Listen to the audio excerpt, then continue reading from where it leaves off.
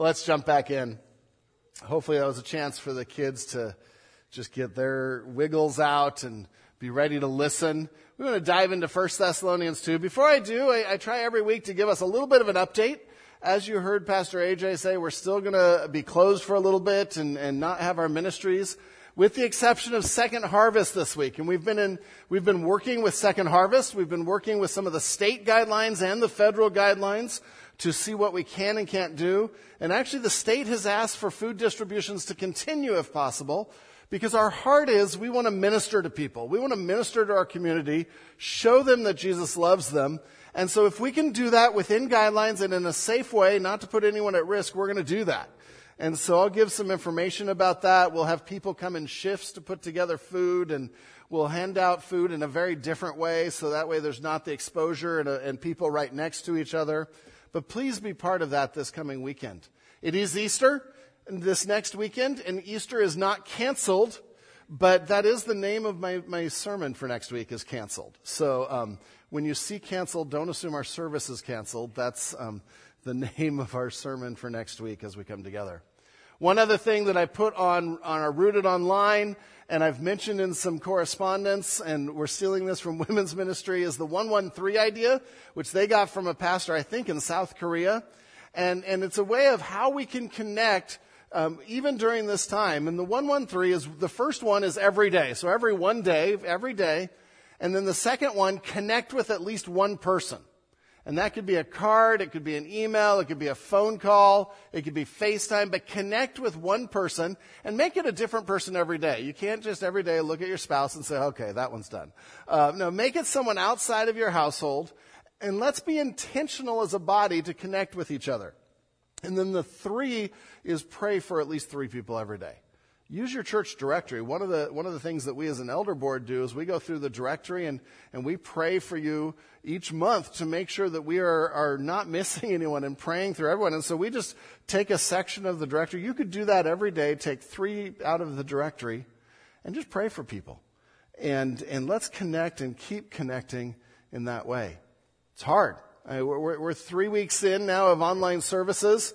And now it's at first the novelty kept you going, and now it's like, man, I really miss seeing all your faces here. I can walk through and I know where people sit because we are creatures of habit. And I can pray for you, but I just would love to see you, but we can't right now. And so we want to find ways to still be the church, because we still are the church, and find ways of connecting, encouraging one another, and living out our faith in community still, even though we're isolated. Today we want to talk a little bit about responses and how we respond to things around us, how we respond to God's word. But response is everything, right? For those of you parents, and I know a lot of you are suddenly in some ways teaching at home, right? Those of you with kids. And whether it's homeschooling or whether it's just facilitating the lesson plans of teachers, suddenly you have 8 hours a day with students that may or may not be very responsive. And those days can look very different, right? If the student is like, I hate this is dumb, I can't believe we're doing this. If that is the attitude that we go into it with, the days are long and torturous, right? Because our attitude of response makes a difference in how the task goes. It makes a difference in how much we learn. If the attitude is, okay, let's do this, let's get it done, it's amazing how quickly we can get all the work done. How much more we bring in from the teacher, whether that's mom or dad, or whether that's a teacher on Zoom or whatever it is, when we have the right attitude, when we have an attitude of responsiveness, it makes all the difference in the world. When we can be open to learning, and spiritually, when we can be open to learning what God has through difficulties, our response and our attitude matters. And it really helps define whether we're acting in a way that's pleasing to God or not pleasing to God, as we're going to see from today's text. You know, Palm Sunday we celebrate today. And Palm Sunday is all about response again. And we have a group of people that as Jesus comes into Jerusalem are laying down the palm branches and are paving a way for him in cloth and material and shouting, Hosanna, Hosanna!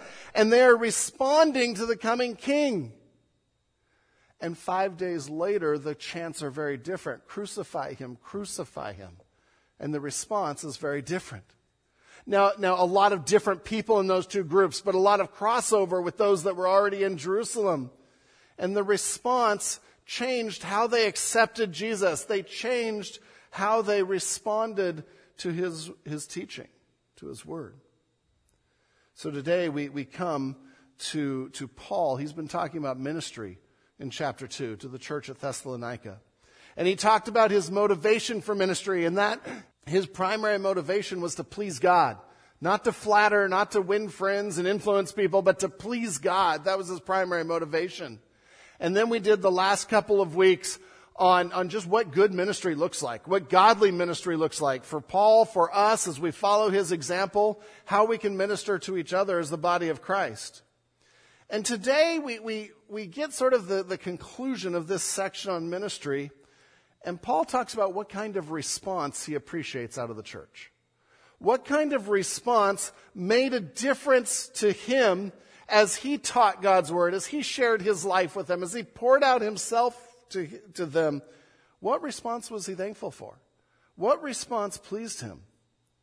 And as we look at it, we can look at then as an example of how can we respond to God's word? How can we respond to the teaching of God's word? What pleases God? And we all understand this. Every one of us has a desire to please our mom and dad, right? We have a desire to please our parents, and that's the root of all kinds of issues. If there's been a fractured relationship, it's something that I see adults pursuing well into adulthood. Still this desire to make mom and dad proud, and wishing they had that affirmation oftentimes from mom and dad, or thankful that they had that affirmation. And so we have this desire to please the people that are over us. But I talk to parents too, and I talk, what pleases you? A few years ago, I did a survey of our moms and dads and say, okay, what would you desire most out of your kids? And number one for both moms and dads was that they walk with God. Was that they love God with all their heart, soul, mind, and strength. And so we come to this text today where Paul, as a spiritual dad, is saying, this is what pleases me. And we see what they did and how they responded and how powerful that response was to their life. The other thing that I want us to see as we go through this is, remember, Paul was only there maybe 4 to 6 weeks. He wasn't there long. And now we're 6 to 9 months later. They have not known Jesus for very long. They haven't been a church for very long. But yet somehow, as we go through 1st and 2nd Thessalonians, they grew like weeds in a good way.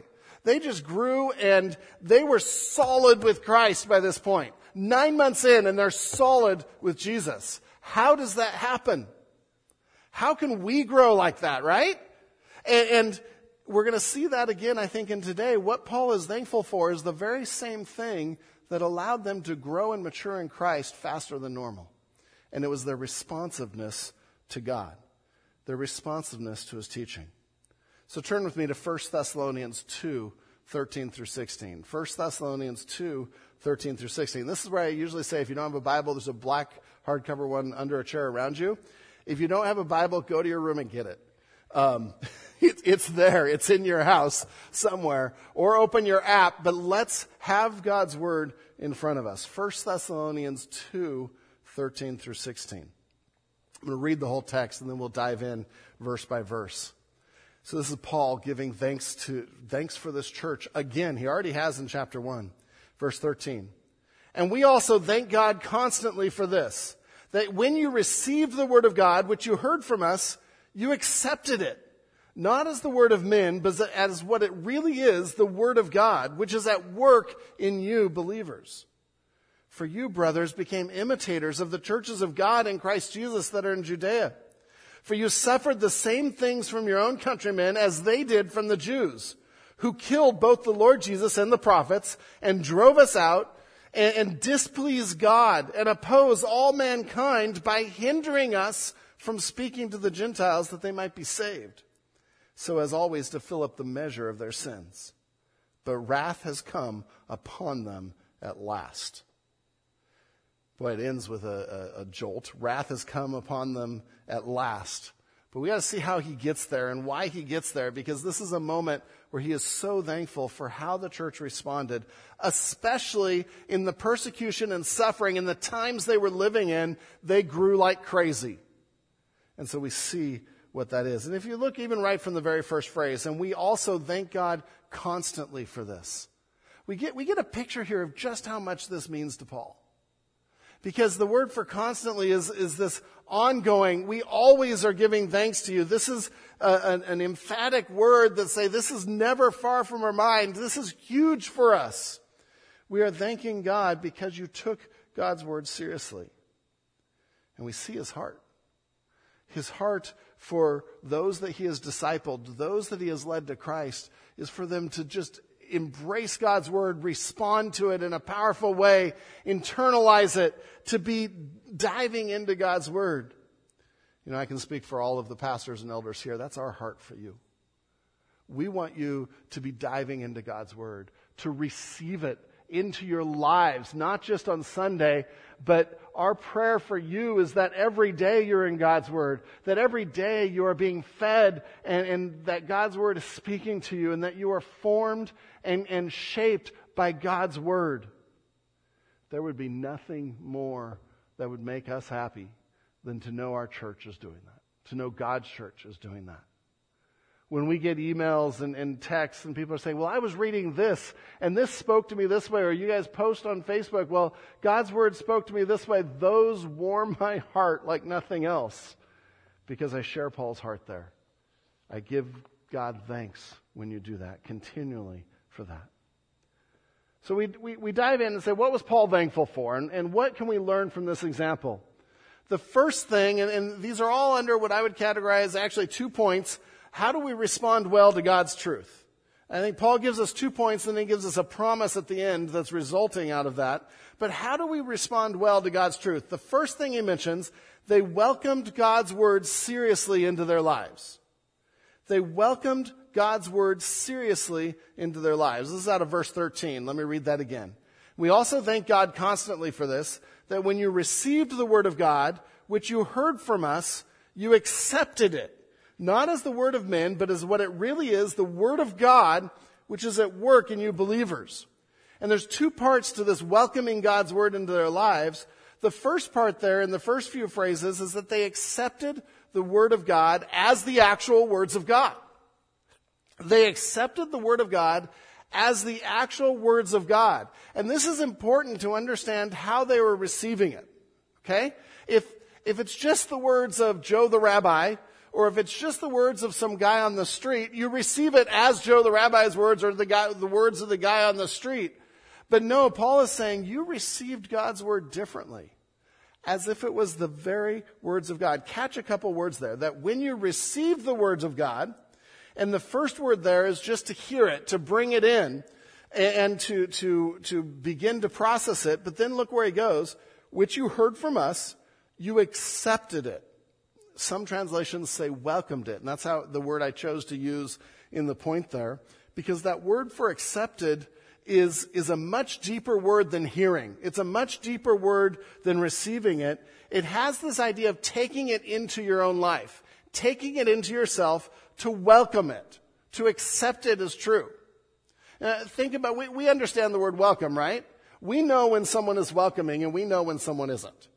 Welcoming means you bring them into your life. You genuinely want to get to know them. You genuinely want that relationship with them. That's how we welcome people correctly. I mean, the other aspect is, hi, see you later, stay 6 feet away. Well, right now you can do that. But sometimes we welcome in word only. And it's not a true bringing someone into our circles. It's not a true welcoming. And sometimes we can say we're welcoming and we've gone through the motions. We haven't welcomed at all with people. The same is true of God's word. And Paul here is saying, you not only heard it, you not only sat and listened to the teaching, you accepted it as true, you brought it into your life, and you held it tightly. And that is so different. We see that Paul says you accept it as not as the word of men, but as what it really is, the word of God.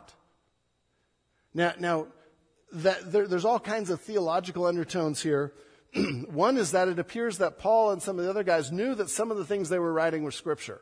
They knew that some of these things were being inspired by the Holy Spirit and the very words of God. And so this is a wonderful statement to knowing that Scripture is God-breathed, that it's from Him, that He is the one that put those words down.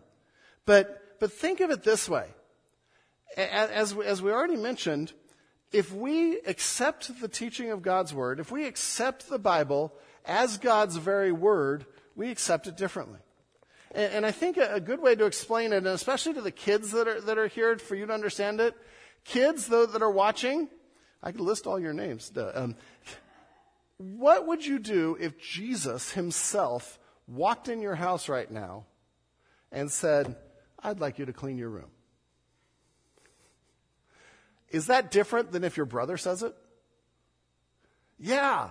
If Jesus Himself walked in, if God Himself walked in and said, "This is what's important to do. This is what I want you to know," the lights would go on. We'd be like, "Oh, yes, I have to follow what Jesus said. This is God. I have to do this." It gives weight to the words. Well, guess what, Village? Guess what? All of you, young and old, He did. He gave us His very words. And we treat this book so lightly sometimes. But Paul is thankful because they didn't treat it lightly. They took it seriously. They took it as the very words of God. And so that gave it an importance that casual conversation doesn't have. It allows them to go deeper, to look for ways to internalize it. If these are God's very words, and they are, then man, I need to read it and find out how to put this into practice in my life. I need to find out what God wants for me, because there is no other document, no other book that is the very words of God. And Paul said, I'm so thankful because that's how you're treating it. And that's, I believe, why they grew so fast, is because of their commitment to God's word. Their commitment to studying it, to understanding this is the very word of God. Now, I think about this because here I am teaching God's word. And I am not saying, catch what I'm not saying. I am not saying that every word I say this morning is God's very word. That's heresy. But what I am saying is when we read God's word and understand what this says, this is the very words of God. And I know when we teach, sometimes we make mistakes. We do our best to get it right. We do our best to interpret Scripture correctly. But sometimes we make mistakes. And part of this is, I think Paul is saying, I'm thankful you got past the teacher and you got past anything others would say, and you got to what was the very words of God. There's a burden on us as teachers as well, I think, out of this, to make sure that we are accurate, to the best of our ability, to make sure we've studied, to make sure we are treating God's word as the very words of God. It's not just for you responding, it's for us as we teach it, as we respond to it, to say this is serious enough to know this is God's very word. I can remember a time in seminary, and I've told the guys at church this. I was in preaching class, and one of the guys preached a sermon, and he got done, and there was just silence in the room, and the professor said, "You didn't even study, did you?" And he says, "No, I was busy." And he lit into him like I have never seen before. He said, "This is God's word. You were too busy? You were too busy to study? You're teaching God's word?" And the teacher was red in the face, and he said, "Just everyone leave. Come back in a half hour." Because he was so angry that someone had treated God's word lightly. Do we accept this book as the actual words of God? Do we treat it so seriously that we know it's the words of God? Or do we just let it go? Read it casually. Checkbox, I read my chapter today. I did my rooted reading today. See, there's different ways of accepting God's word. There's different ways of receiving it. We see this in the parable of the sower, right? And Jesus is saying some seed just goes on the hard soil. And those are the people that take God's word and say, it's a book of myths. I hate it.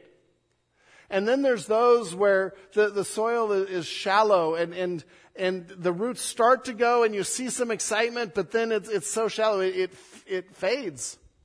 And that's because they haven't really accepted it in their lives. It's the superficial thing where I can post some coffee cup verses and look all spiritual, but I haven't dedicated myself to God's word. You have the seed sown among the thorns where this isn't the priority. There's so many other priorities in life and pressures in life. Village, if we can't make the Bible a priority right now, when we're stuck at home and have nowhere to go, we never will. Make God's word a priority. But then in that parable, there's the God's word that falls on the good soil, the rich soil, the fertile soil, and it creates a crop that is abundant beyond compare. That's what I think is happening in Thessalonica in this church. They were good soil. They were ready to respond to God's word, and they responded to it as God's word, and boom, they were growing like crazy.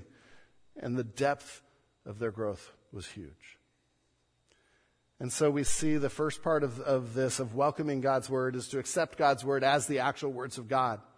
The second part, the last phrase there, is to allow the word of God to work in our lives powerfully to change us. And do you catch that last phrase? They accept it as God's word, but then the word of God, which is at work in you believers. Which is at work in you believers. And Paul is saying, you've let it change you. You've let it work in you, sanctify you. Again, we can respond to God's word with head knowledge. Oh yeah, I learned about this. I know about the church at Thessalonica. I know how Paul was there. I think Pastor Ron's wrong on the timing. But hey, we can interact on God's word on this academic, superficial level and still be going to hell. And still have it not change us. But when we welcome it into our hearts in a way that says, God, change me. Change me as I study your word. Change me as I read it. Change me as I listen to sermons, as I listen to devotions. And then we're opening up our hearts to be changed, for the Holy Spirit to move and to work.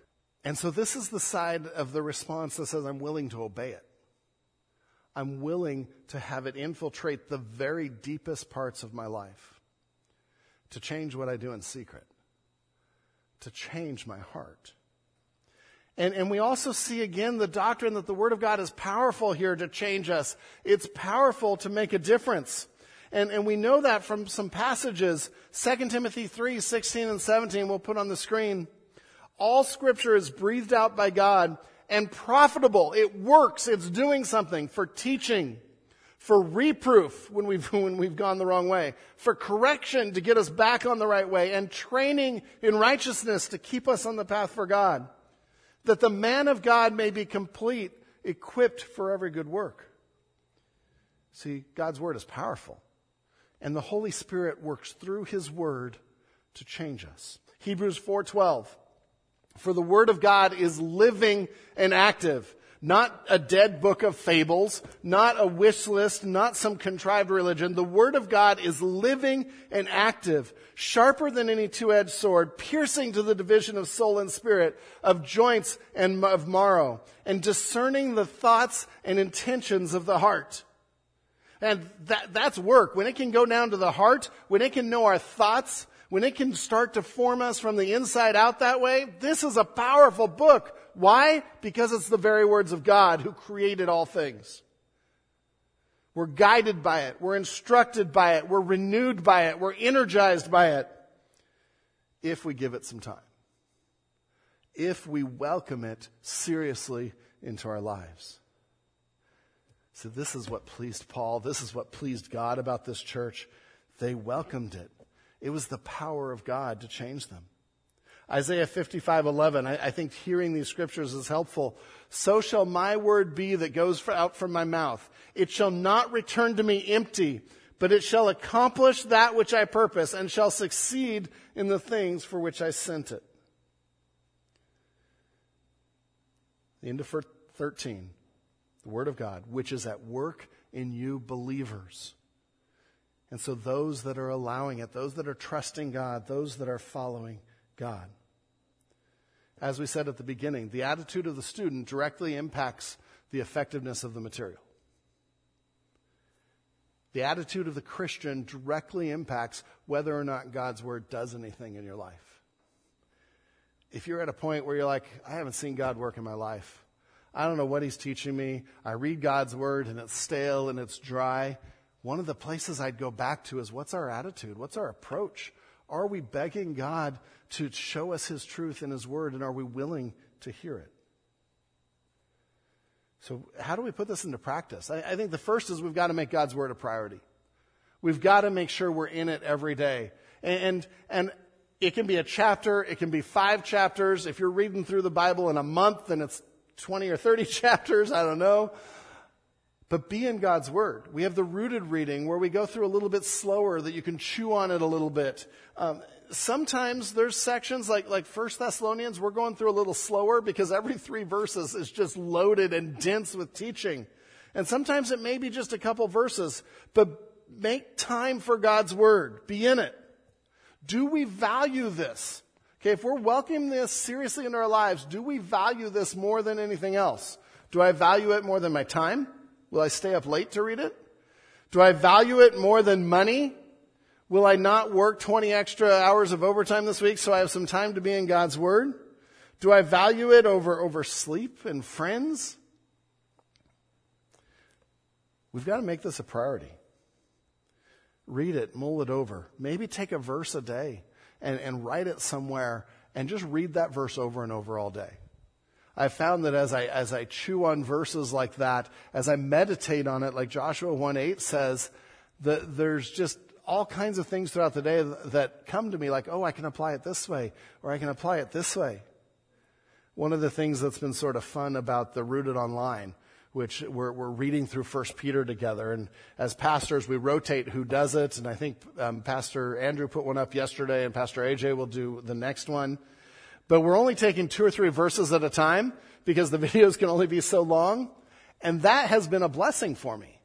Because I'll take my 2 verses, and I'm already reading mine for my next one, and I'll just read them over and over and over. And the first time I read them, I'm like, okay, that's cool. That's God's word. Can't wait to teach about that. After about 20 times of reading it over a couple days, I'm like, wow, there are things there I never saw, and God and the Holy Spirit's revealing things in my life that I'm not putting into practice. There's something about meditating on God's word, chewing on it, that helps us receive it well into our lives and welcome it into our lives. Why was Paul thankful? They responded well to God's truth by welcoming God's word seriously into their lives. We get to the next 3 verses, and the second thing that they were doing well, and the second thing that Paul was thankful for. Point number 2 in your notes is they wouldn't back down from their faith even in suffering. They wouldn't back down in their faith even in suffering. They were firm. They were firm in their belief. They were firm in their trust in God. Quite frankly, more than normal for new believers. This is the one that for new believers were like, I don't know, they might walk away when things get hard, the whole thorns out of Jesus' parable. But not the Thessalonians. They were firm in trusting God. Because I think of point number 1, because they welcomed God's word seriously into their lives, it built a foundation. So listen to this.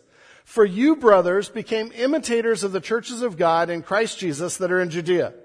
For you suffered the same things from your own countrymen as they did for the Jews. And I want to stop there for a minute because this whole idea of imitators comes back up. For you, brothers, became imitators of the churches of God. Now, in this case, he's referring to the churches in Judea that were being persecuted, that were in trouble. I mean, they had people that were making life difficult for Christians, that were expelling Christians from different businesses, different associations. Christians were starting to be persecuted in physical ways. And Paul says, yeah, you're imitating them. Good job. And so the thing to remember here, it's not that they set out to imitate those churches. They weren't saying, how can we be persecuted today? What can I do? You know, sometimes people are annoying and you think that's what they're doing. And they're like, how can I be annoying? No. They aren't trying to be persecuted here. But what Paul is saying is you ended up inadvertently imitating the persecution because of your faith in God. Because of your commitment to God. The very same things that led to the persecution of other churches are already leading to your persecution. because you are maturing in the faith and walking in God, with God. And so they're suffering in the same ways. They didn't set out to imitate other churches, but the results of standing for Jesus were the same. The same circumstances that led to persecution were there. This is a huge, huge compliment to this church. I can see why Paul is thankful for them. Because he's like, you're living in a way to stand firm for God, even in the middle of persecution. And you're a baby church. It doesn't say that here, but we know that from history. This young church is standing up for God in amazing ways. And there's a pattern here. There's a pattern here that should not surprise us. In this fallen Genesis 3 world, when we stand up for God, people don't like it. We will be persecuted. We will be mocked. We will be scorned for that. When we stand up for God, it stands in opposition to everything the secular world stands for. And it shines a light on what they're doing. And so this is not surprising. Shouldn't be surprising for the churches back in Israel. It shouldn't be surprising for them in Asia Minor. When we stand for God, people that don't follow God won't like it. We know this to be true. We will experience opposition and persecution. Here's my call of the day to follow Christ. You will be persecuted. So follow Christ. It's not going to be easy. So follow Christ. This is probably not what a salesman should do for selling Jesus to people. But we're not selling Jesus. We're explaining truth. We need Jesus because we are part of this fallen world and we have sinned in this fallen world. And because of our sin, we deserve God's wrath, which we're going to see coming, and we deserve the penalty for that sin. But Jesus Christ on the cross took our place and bared that sin and the punishment for that sin for us. We're going to see that this week as we think through Passion Week and as we think through Easter. Jesus bore that sin for us. That's the truth. That's the call to follow Jesus, is because following this world doesn't lead to anywhere. It leads to wrath. It leads to destruction. But follow Jesus. And yes, you may be persecuted here, but the end inheritance is huge as we're with Christ in perfect communion. 2 Timothy 3:12 says, "Indeed, all who desire to live a godly life in Christ Jesus will be persecuted." But we know God wins. We're going to see that in verse 16. And so Paul here is saying, for you, brothers, became imitators. What is he thankful for? He's thankful for this way that God's word is working in them. He's thankful that they were suffering persecution, not for the persecution's sake, but that they were different enough to be persecuted. That they were firm enough to still walk with God. He's also reminding them they're not alone in this persecution, right? Because he's reminding them other churches are experiencing it too. Other churches are being persecuted. You're not alone, and that is huge. That's actually huge for us right now as we go on through the quarantine. It gets harder and harder. We can fight depression. We can fight feelings of loneliness. No, we're all in this together. And that's sort of what Paul's saying here. Other churches are in this too. So take heart. Take heart. I think also it's a reminder to not spend all of our time trying to avoid persecution. We can become people pleasers and say, you know what, I'm just going to say something I know people won't respond negatively to. Now, again, I'm not saying you go out and try to offend people, but don't shy from the truth of the gospel. It's okay to say, I love Jesus. And it's great to say, I want you to love Jesus too. Because the path you're on leads to hell and leads to destruction because you're not right with God. It's okay to stand up for Christian values. It's okay to stand up for the truths of God's word, and they won't be liked. And we're seeing this in the news right now. And this last week, we saw several leaders in New York come out against Samaritan's Purse. Samaritan's Purse, who has set up a field hospital, has set up thousands of beds, that have set up volunteers, that are saving lives there. They're not even proselytizing. They're not sharing God's word there. They are there just to save lives. Doesn't matter what you come from, whether you're a believer or not, whether you're of a different persuasion or not in lifestyle. They're like, let's save lives. It's what Jesus would have them do, and I applaud them for that. And people are criticizing them because they're saying, how can we have an anti-gay organization here? How can we allow this to happen? Well, because they're saving lives and no other organizations are doing it. It's our Christian faith that makes us love others. It's our Christian faith that makes us step out and risk to save others. But there is such a hatred for the truth of God's word that people are willing to risk lives to oppose it. That's what we're facing sometimes.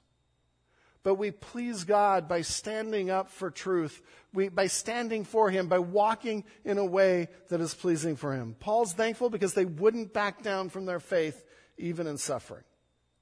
They wouldn't. And he goes on to talk about how the other churches are suffering in Judea. For you suffered the same things from your own countrymen, those in Thessalonica, those around them, probably both Gentiles and Jews there, but those that hated God. We know the Jews had already run Paul out of here and out of Berea and some of the other areas. But he says, you're experiencing it here just like those back in Judea are experiencing it from their countrymen, from the Jews. And then he goes on, and you see a little bit of an aside here of why he's so frustrated sometimes with the Jewish people who had every opportunity to follow the Messiah. And those that opposed, he's upset with. He says in verse 15, who killed both the Lord Jesus and the prophets. And so he's saying the Messiah came to his chosen people first, and they rejected him. They rejected him. They incited the riots to have him killed. Yes, the Romans put him on the cross, but it was the Jewish leaders of the time that were pushing that. And so he says they killed both the Lord Jesus and the prophets. And we see throughout God's word this idea, the Old Testament prophets were not received well. That was not a job that you really wanted, because it was a job of loneliness. It was a job of persecution, of being killed. Everyone was upset at you all the time. And then he says, and these people, the Jewish people, drove us out. And he's not talking about all Jewish people. He's speaking directly to those leaders that are doing these acts. And he's frustrated at bad leadership, of leadership that isn't following God. And in fact, he says, and displease God, and walk in a way not pleasing to God. And that had to just break God's heart to see his people turn their back on him. They displease God and oppose all mankind by hindering us from speaking to the Gentiles that they might be saved. And there's the nugget. If you know Paul, if you know his writing, whenever anyone gets in the way of the gospel, he's ticked off. Because the gospel is his priority. And so he's like, these people even stop me from sharing the gospel with people. They stop me from sharing the news that would help save people. And he's not being anti-Semitic here, and we need to be clear at that. He's calling out his own people. He was a Jew. He's calling out his own spiritual leaders for their failures and their denying Christ and opposing Christ, and rightfully so. And he would call you and I out as Gentiles for the same thing if we're opposing people to hear the gospel. Because his heart is for people to know Christ. And so they live in a way that isn't pleasing to God because they're not responding to God's work. They aren't responding to his word.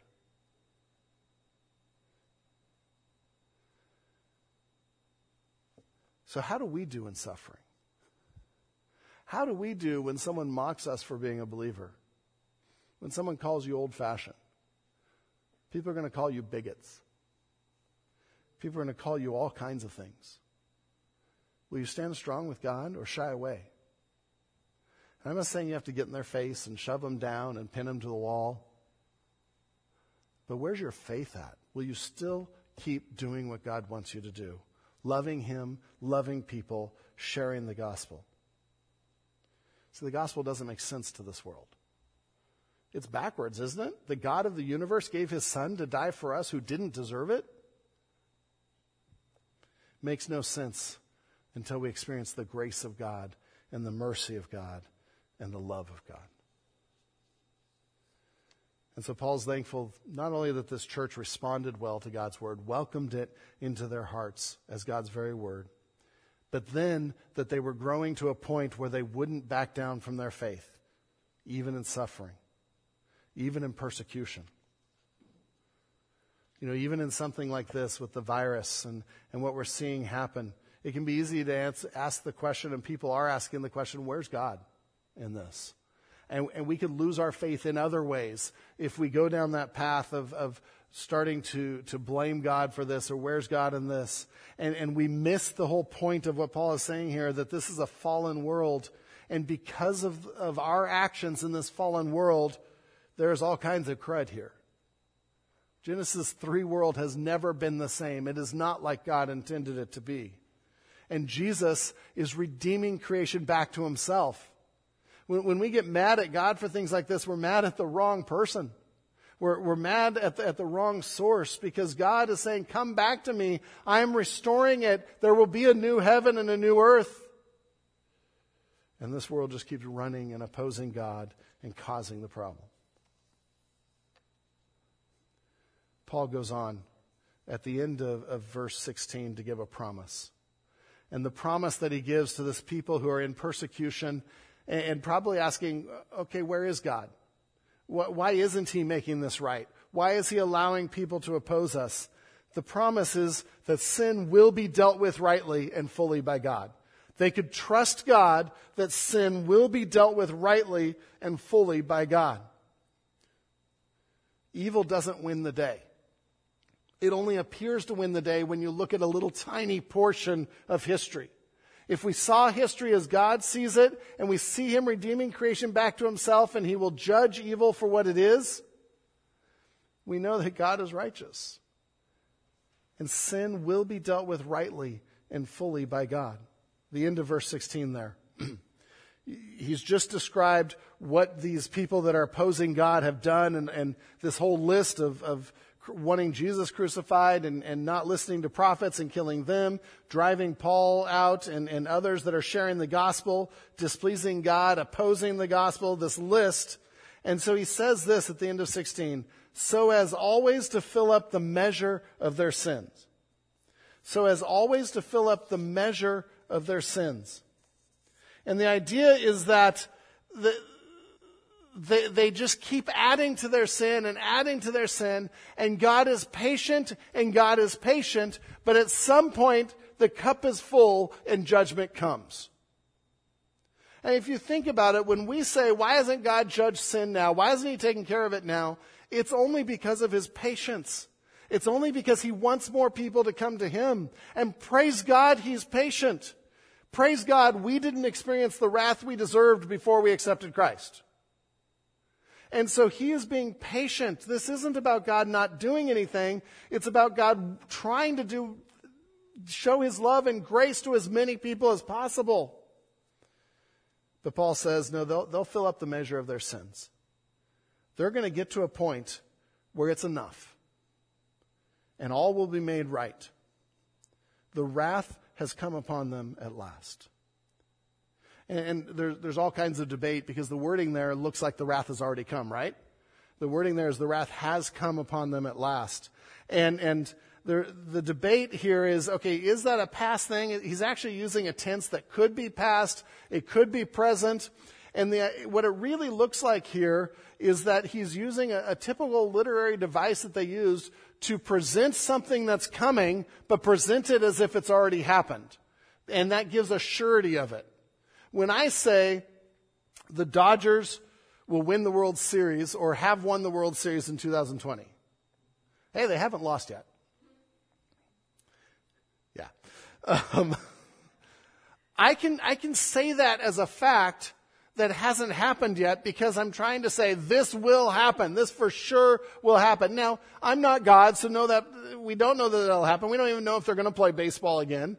But that appears to be the tone here is the wrath has come upon them at last. This will happen. Don't worry about it. It's something that will happen in the future, but will occur for certain. Some have said, well, and possibly it's because it's already started. Through the death and resurrection of Jesus Christ, we already have victory over sin, and that started it sort of like the kingdom, if we remember our discussion of kingdom, and that will come to fruition at the end of time. The word at last actually means the end of time. The wrath of God will come. God will only be patient for so long. Now there's a couple of different ways to think of that. Number one, if you don't know Jesus, I beg you to come to Jesus. Because his grace and his covering on the cross for us, his blood that was shed, is how we avoid the wrath that is coming. Because he paid for it already. He endured the wrath of God on the cross, so we don't have to. But if we don't know Jesus, if you don't know Jesus and you're watching, the wrath of God will come on sin.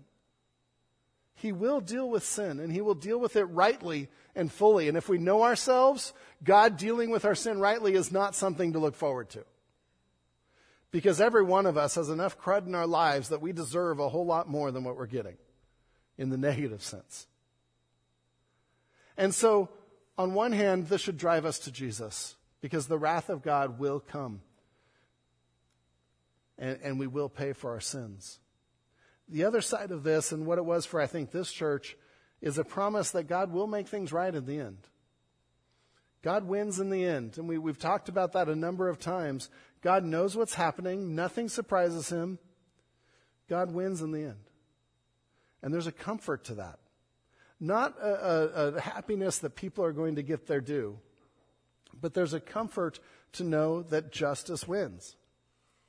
If I can use another baseball metaphor, there are all kinds of people that are angry at the Houston Astros, right? And some of you don't know baseball. Basically, a couple of World Series and leading up to it, they cheated. And it's been proven that they cheated. And so they stole that from other people. And the penalty for that has been almost non-existent. You get a little bit of my commentary here. And so people are upset because the crime was this big and the punishment was this big, and it's not right. It's not fair. You know, I see this with my kids, and my kids are always like, well, they did this, never about themselves, but they did this, and you only punished them this much, and they don't see that it was this much. We have a sense of justice in us. And that sense of justice comes from the character of God. We just warp it to our own little sinful desires and selfish desires.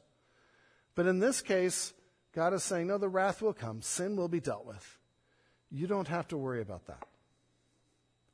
You don't have to.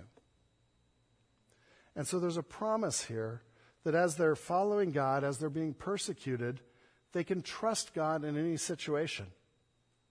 They can trust that God will know how to uphold them. And so this promise actually helps them stand firm for God, because Paul knows the persecution isn't over. It's not done. These 4 verses are just 4 quick verses. But they show us Paul's heart for the people, and by example, how we can respond well to God.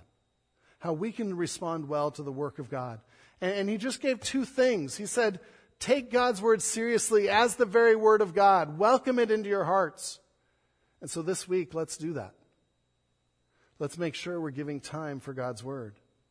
And the other thing he said is, don't back down from your faith. Don't back down. He was thankful that they didn't back down. It's okay to put a Christian sticker on your car or at your work cubicle. Just be careful how you drive. Are we a good witness? But are we proclaiming that we're believers?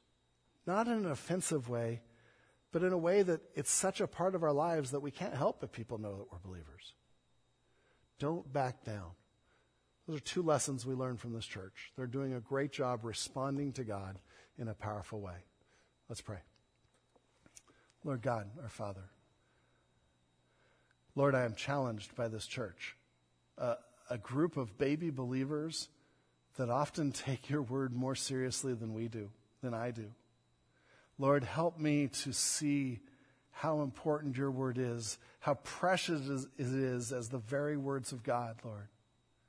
And then, Lord, help us to find ways to stand for you in this fallen world, to stand for truth, to not be ashamed of our testimony, to be bold for you. Lord, I know there's kids watching right now, and they do so much better at boldness than we do as adults sometimes, because they just don't care what people think. They're like, I love Jesus. What about you?